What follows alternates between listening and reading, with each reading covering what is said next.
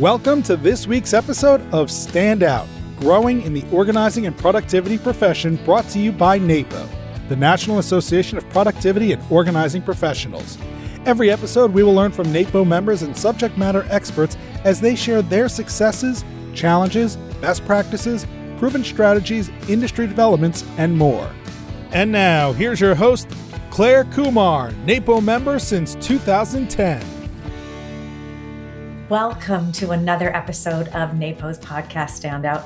I'm your host, Productivity Catalyst Claire Kumar. I am so excited to kick off 2021 with an incredible guest. I know 2020, I don't know for you, but for me, it didn't quite go as planned. And I really wanted to bring you something special for 2021 to bring us out of this chaos that was and give us some grounding, some centering, an opportunity for reflection and kicking off 2021 with a renewed optimism, sense of calm and control. And to that end, I have found an incredible resource, and I'm thrilled to have John Jantsch with me today. He is the author of several books, of which I'm sure you've heard: The Referral Engine, Duct Tape Marketing, and there are only two of his many bestsellers. And of course, I would love to talk to John about marketing. But what I'm really excited to talk about today is his latest book. I'll show it to you here. It's called The Self-Reliant Entrepreneur. And I think that it's something we all need to think about. This is 366 daily meditations to feed your soul and grow your business. So what couldn't be better for our audience? Let me read you this quote. Self-reliant entrepreneurs do not consider themselves constrained by their circumstances. Rather, they ignore the call of common wisdom on the way to shining a light on what only they can manifest. So welcome, John. Well, thanks for having me, Claire. I love to talk about this topic for sure. So I want to celebrate for a minute what I first noticed, and I'm what you call a highly sensitive person, about 20% of the people out there are. And when I first felt the book, the choice of paper is very soft in the hand. So actually holding a book is quite a sensual experience. I'm someone who's actually refused to read a book that my book club chose because the paper was too rough. So I just wanted to note that, and this is being a daily companion for the year, you've included a ribbon. So there's very thoughtful things in the production of the book. And of course, what you see first is the color orange, which you know I love. It's in my brand colors, which are pink and orange. It's always symbolized to me a real sense of energy, creativity, and entrepreneurial spirit. So I wonder if you could talk about a little bit about the format of the book and some of those first impressions before we get into the real content and all the wisdom in there. Well, you bet. So orange is actually one of my brand colors as well, orange and blue for me. And so that was a conscious choice. And I demanded the ribbon because I actually have read a number of daily books that have that ribbon, and I really enjoy it. I mean, a lot of spiritual books, many Bibles, for example, have ribbons in them, I think, because people do come to them as a daily practice. So it's a great place-finding device. I must admit the paper choice I had really no say in. That was a manufacturing choice that was made somewhere by somebody other than me. But in terms of the format of the book, it is, as you noted, I mean, a calendar style book. I even put in leap year, which we had last year, or leap day, I guess I should say, that we had last year. So that's the 366. Every day has essentially three elements. The first is a reading from some mid-19th century literature that I curated, and we can talk about why that particular literature. And then I take 100, 150 words each day to kind of contextualize it maybe from my journey. And then I leave you every day with something I call a challenge question, or it's essentially just a question to be hopefully somewhat thought-provoking. And then you're on your way, 90 seconds or so to have what my hope is some inspiration and reflection. And then whatever else it is that you do to get yourself steeled for the day as an entrepreneur. A couple of words you've said. I love that you demanded the ribbon. So that knowing what's important and then asking for it is super powerful. And then you just said steeled yourself for the day. I think what I love about the format and the fact that you end with a question and what you present is they're profound topics to dive into, is this opportunity and invitation for, I call it tuning in before you lean in. So you anchor into the self again to figure out where are you going to invest your time, energy, and resources. And so I got this book a few weeks ago, and it's not a book to rush through. This is like to prepare for an interview. You're like, I got to read the book, but it's like, wait a minute. So I realized this is going to be definitely part of my daily journey going forward, because it's just like you said, it's an easy amount to digest in the morning. Now, because you're using prose from the mid 1800s, it's writing that we're not used to. So that forced me to slow down and read it, because there's poetry and prose in there. And then you contextualize it, as you said, with your experience, and then ask this provocative question. So I just applaud the format. I did want to know what lit you up about these transcendentalists, and what connection do they have to entrepreneurialism today? It's something I've always been deeply connected to. I remember in starting my business almost 30 years ago, I realized that entrepreneurship is a bit of a awesome personal development program, if you let it be. And so I just started really reading everything to work on myself. I mean, I felt like that was a good path to try to grow my business. And I came across a quote from a Ralph Waldo Emerson essay. I think it might be in Self-Reliance, actually, but it's always been something that I've held to. There is no object so foul that intense light cannot make beautiful. That's like Shrek, isn't it? Shrek or Beauty and the Beast? Like that. That would be the Disney version. Or Exactly. But it really kind of framed how I view the world, in that you have to trust yourself thoroughly enough that you can see the good or the empathy in others. And so that really kind of led me to dive deeper into, I even printed T-shirts with that saying on them. Kind of led me deeper into looking into that vein of literature. And it's always been, I mean, I love Thoreau. It's always been literature. I mean, some of the Moby Dick, Scarlet Letter, Little Women, I mean, all came from that period. We're all asked to read that literature, and it stood the test of time. And I think a lot of it has to do with a bit of what was going on, at least in America at the time. I mean, we were, if you think about the 1850s, we were on the cusp of the Civil War. Women were just first starting to march in the streets to get the right to vote. We were trying to abolish the legal act of human slavery. And so it was the first really countercultural period in America where people were starting to rise up and say, maybe we don't need to listen to our elders. Maybe we don't have to just follow the well-worn path. I mean, maybe we need to think for ourselves. And I personally, of course, some of that was very overt. I mean, Thoreau was civil disobedience, and even with Self-Reliance from Emerson. But it was even the first time you started seeing protagonists in literature that were suggesting this may cost me everything, but I have to be me. I have to do me. And I just think that that's still 150 years or 170 years later is tremendous advice for entrepreneurs. And so that's why I really went in and mined that whole vein of literature, because there was so much of it when I got into it.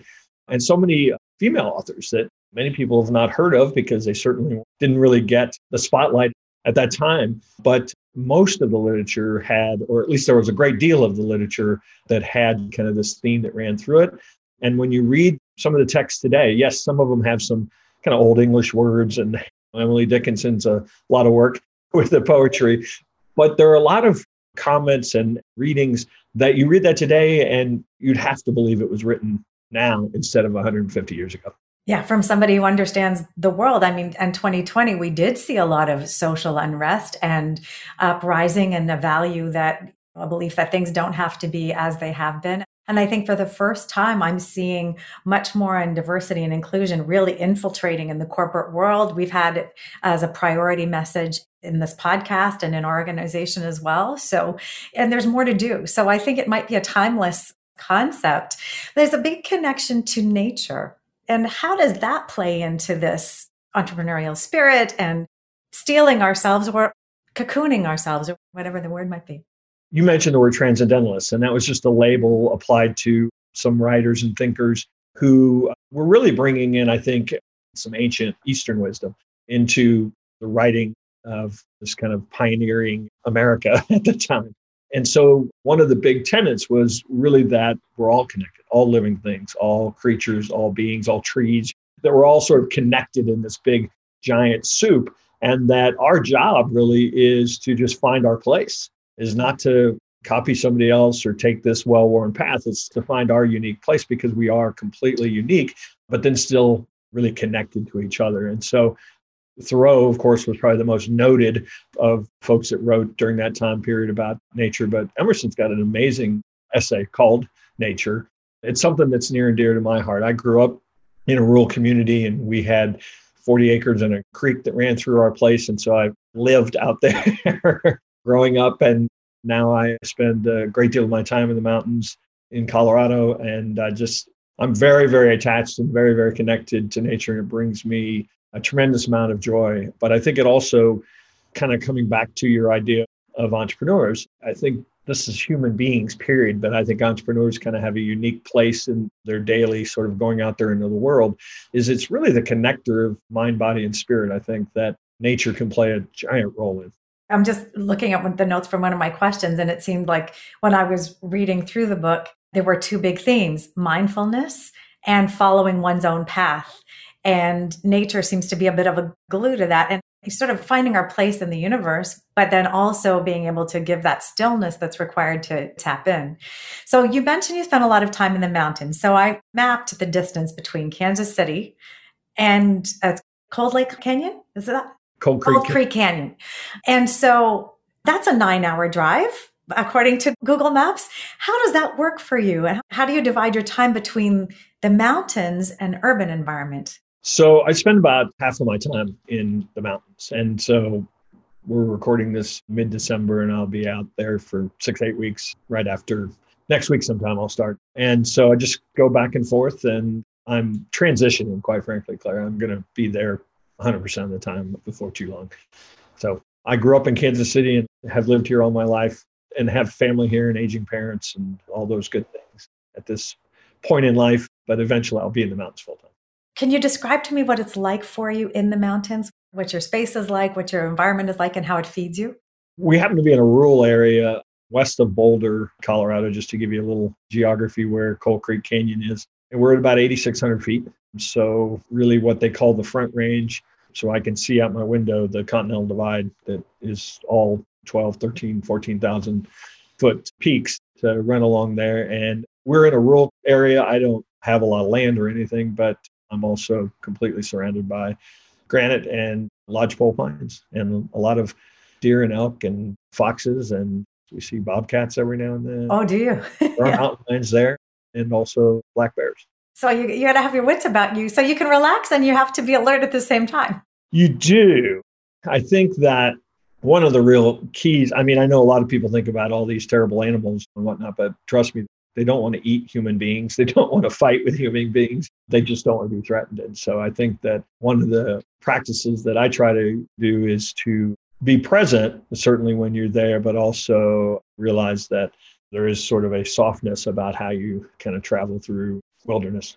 Absolutely. I wanted to share your words from one of my favorite entries that I've read so far. And this is from July 29th. And it's soul care, which I think is absolutely critical for us right now. And you write, entrepreneurs who make self-reliance a lifelong chase often include social reforms as a driving force behind their ventures.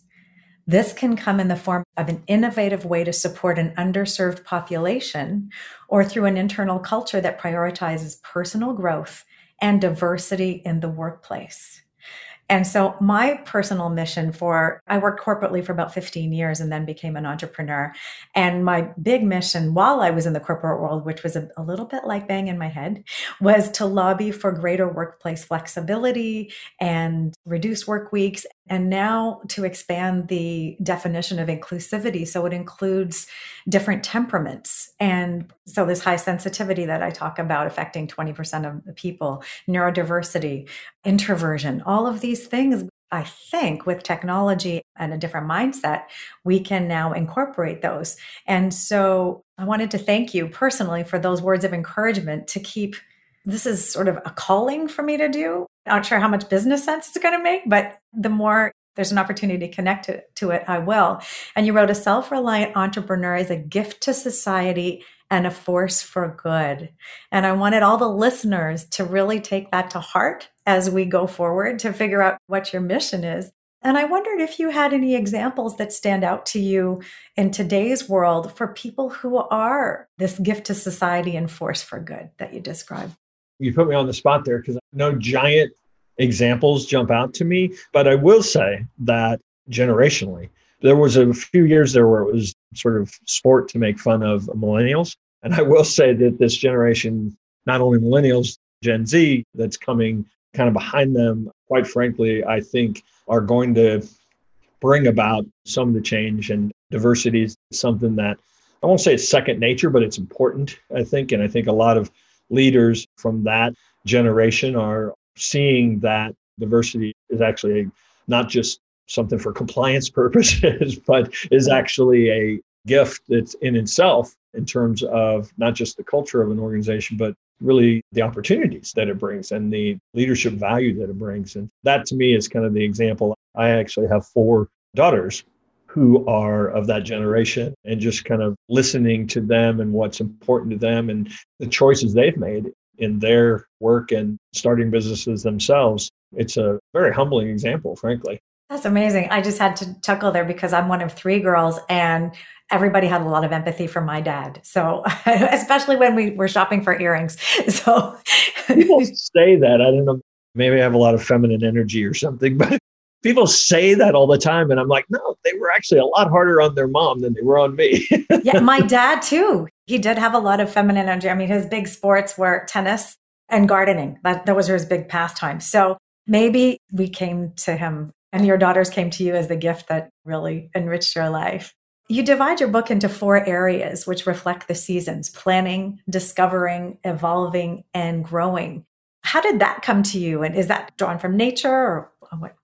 If you're going to do a calendar type book, the seasons are certainly there as a metaphor for the taking. But those particular choices represented kind of seasons that I've recognized I've had my own business. I guess I can say I've been an entrepreneur for 30 years. We didn't call it entrepreneurship back then, I don't think. We usually referred to it as you probably couldn't get a job. At any rate, I've gone through those various seasons in different times as my business has changed and evolved and pivoted and done different things that you do if you're going to stay in the game that long. And so it was really just a recognition of what I feel like I've gone through, and I think others do too, that there is this sort of start out part where you just have to gain enough trust to like, is this going to work? And that's kind of spring where things start growing. And then generally speaking, you get a little bit of momentum. And I feel like that's kind of summer, and you're like, yeah, this is going to work. And then fall comes and the leaves start falling off the trees. Usually there is a place at which it doesn't just go exactly as you thought because it was working. It now is something different. But of course, the beauty of that is that those leaves fall off the trees. They're actually planting the seeds for next year.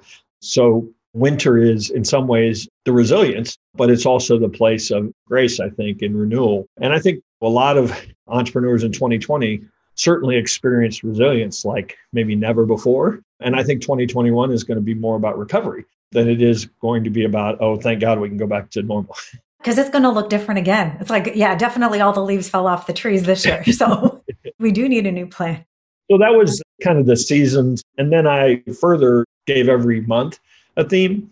And that in some ways was reflective of what I was trying to do to give it sort of a narrative arc for the book. But it was also from a practical standpoint, it was also the way for me to organize the literature that I went out and found. I started by just kind of going out and finding stuff I liked. And then I thought, how am I going to organize all of this? So our organizing minds just loved you for saying that. And so I kind of reverse engineered it. When I came up with the theme resilience, then I went out looking for quotes and readings about resilience from my collection of authors, as opposed to just finding something and going, oh, I can stick that over here. So yeah, I think your organizers will appreciate that structure. Absolutely. Did you have a number of themes you were looking on and you landed on resilience? No. Well, so I picked the themes that I felt fit the seasons. So resilience happens to be in the fall. And so then I had my 12 themes, and then I went out and I could look at the literature now with a filter. I get it. Sorry, I was thinking self-reliance and resilience, but self-reliance is the theme of the book, and all these components fit into it.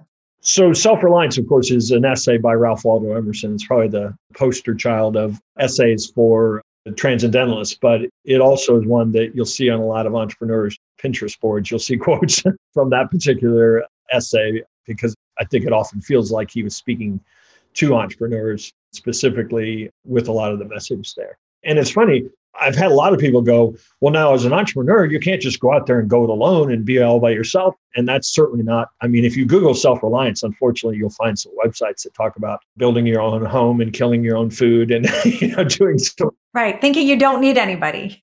Exactly. And what Emerson actually meant by that was that we're all connected and that self-reliance is really about self-trust. And when you trust yourself thoroughly and your ideas and your path that you're on so thoroughly, you can extend that trust to others. And so you do. And I mean, any entrepreneur will tell you that if they're being honest, any level of success they may achieve comes with a great deal of support from others. And so that's an element that I've had to sort of kind of bat down in a lot of interviews is that, no, it's just the opposite of what you're thinking. Truly self-reliant people are able to rely on and choose the path and make their choices, not because somebody else said something or because they were looking at somebody else's success. They're able to offer trust or empathy to really pretty much everywhere they go. I love that. Thank you for connecting back to that self-trust, because that's one of the things I wanted to understand a little bit. If self-trust is part of the challenge here, how do you see that manifesting? Like, what are entrepreneurs doing that they're not getting to that place of trusting themselves and listening to intuition? There's some business decisions I've made where I'm like, oh, if only I'd listened to that voice that was saying, this is probably a bad idea. So one of the things they're doing is participating on Facebook.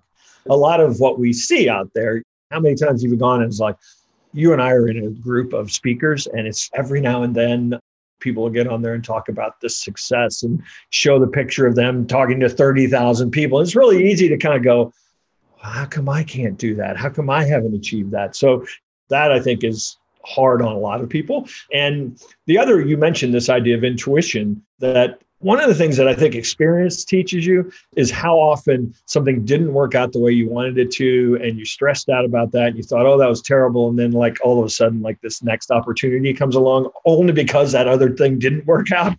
And I think that that happens enough and you witness it and you recognize it, you really can start to develop this sense of, I guess that just wasn't meant to be. So that means something great is coming.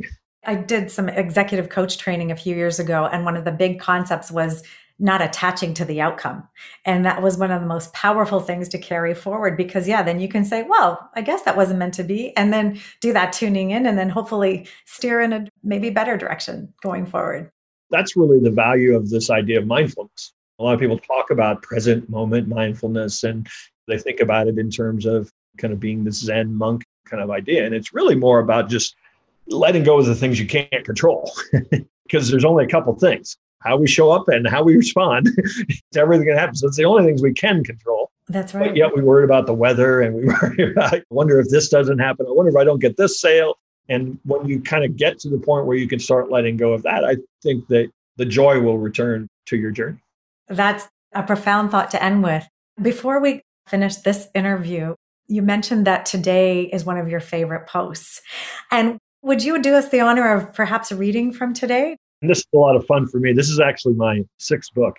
And I've never had a book where I could do readings. I've always loved those you see in the movies, the author standing up there and doing a reading. And I've never really had a book that was suited to that. So it's been fun for me to do this. So you and I are recording this on December 18th. And so December 18th's title is To the Morning. It was the cool gray dawn, and there was a delicious sense of repose and peace in the deep pervading calm and silence of the woods. Not a leaf stirred, not a sound obtruded upon great nature's meditation. Gradually, the cool, dim gray of the morning whitened, and as gradually sounds multiplied and life manifested itself, the marvel of nature, shaking off sleep and going to work, unfolded itself to the musing boy. All nature was awake, wide awake, and stirring now. Long lances of sunlight pierced down through the dense foliage far and near. That is one of my favorite writers, Mark Twain, from The Adventures of Tom Sawyer. So he's talking about Tom waking up in the morning after sleeping outside under the stars. Good morning, even if it's not morning where you are now. Entrepreneurs famously code and write and design late into the night and often miss what Twain so mystically describes in today's reading. Morning comes on slowly, as our days should. Morning allows us to choose the tone for our day. Morning affords the weightlessness to decide our priorities. Morning allows the space to make decisions about how we want our day to unfold, including when we want it to be done. There's a Dan Fogelberg song titled To the Morning, that includes these inspiring lyrics. And it's going to be a day. There's really no way to say no to the morning. The morning is our chance to restart every day. It's our time. It's our family's time. You'll give plenty away today to your business and to others, but start today, even for just a moment, with a delicious sense of repose and peace in the deep, pervading calm and silence. Now, coffee. So your question for the day: what time would you need to get up in order to have 30 minutes of me time every morning? How can you make that happen? What would make you look forward to it? Love that. Okay, I'm going to say now tea, because that's my morning ritual. But I love this too, because my Instagram post for today actually was getting back in touch with a morning ritual. My swimming pool closed recently and I miss it because without question, every day was just put on my bathing suit, take the elevator down and jump into the pool. And with that disrupted, I've been working at landing on what is it going to look like now. So I got my yoga mat out and it was a sunny morning, and that again. So I like this sense of a slow unfold. Maybe we'll just close with one final question. What's your morning ritual then? So I get up most mornings at 5 a.m. and I do make coffee first. I will say that. I typically meditate every day for about 20 minutes. I do read something that I find inspirational. And I, years and years and years ago, picked up a book called The Artist's Way that talks about something that she referred to as morning pages. And so I write some gibberish, is what it usually turns out to be, every morning as well. And then I do try to incorporate some sort of exercise, even if it's just stretching or yoga, as you said. But I try to do that pretty much every day. I mean, that's been the last few years when I had kids at home, and routine is whatever you can squeeze in. But now I'm almost very guarded of that time. And so I really make sure that I take it, but it's something I've been doing for years. I love your question. What do you want your ritual to be, and what do you need to make it happen? So if you need to go to bed half an hour earlier to give you that time in the morning, then definitely do that. To me, I mean, that's why I love probably that reading today. There's something about morning. It's just a magical time. And I think some of it is because no matter how hard yesterday was, no matter how you couldn't sleep because you're not sure what's going to happen today, there's something about this, like, push the restart button is what you have every morning. It's a sense of opportunity. Well, you've given us a wonderful restart button, not only for the morning, but for the whole year. So, John, I want to thank you so much for joining us. I hope everybody has really profited from some of these ideas and will think of making the self-reliant entrepreneur your companion, your soulful guide, your trigger for self-reflection and living a wonderful 2021 and beyond. So this has been another episode of Standout. I'm Claire Kumar, your host. Until the next episode, and you can find all the episodes on napopodcast.com, please do take care of yourself, enjoy the journey, and stay safe.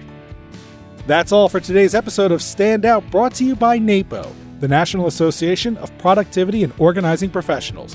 Be sure to visit napo.net to join, learn more about our educational offerings, local chapters, and more.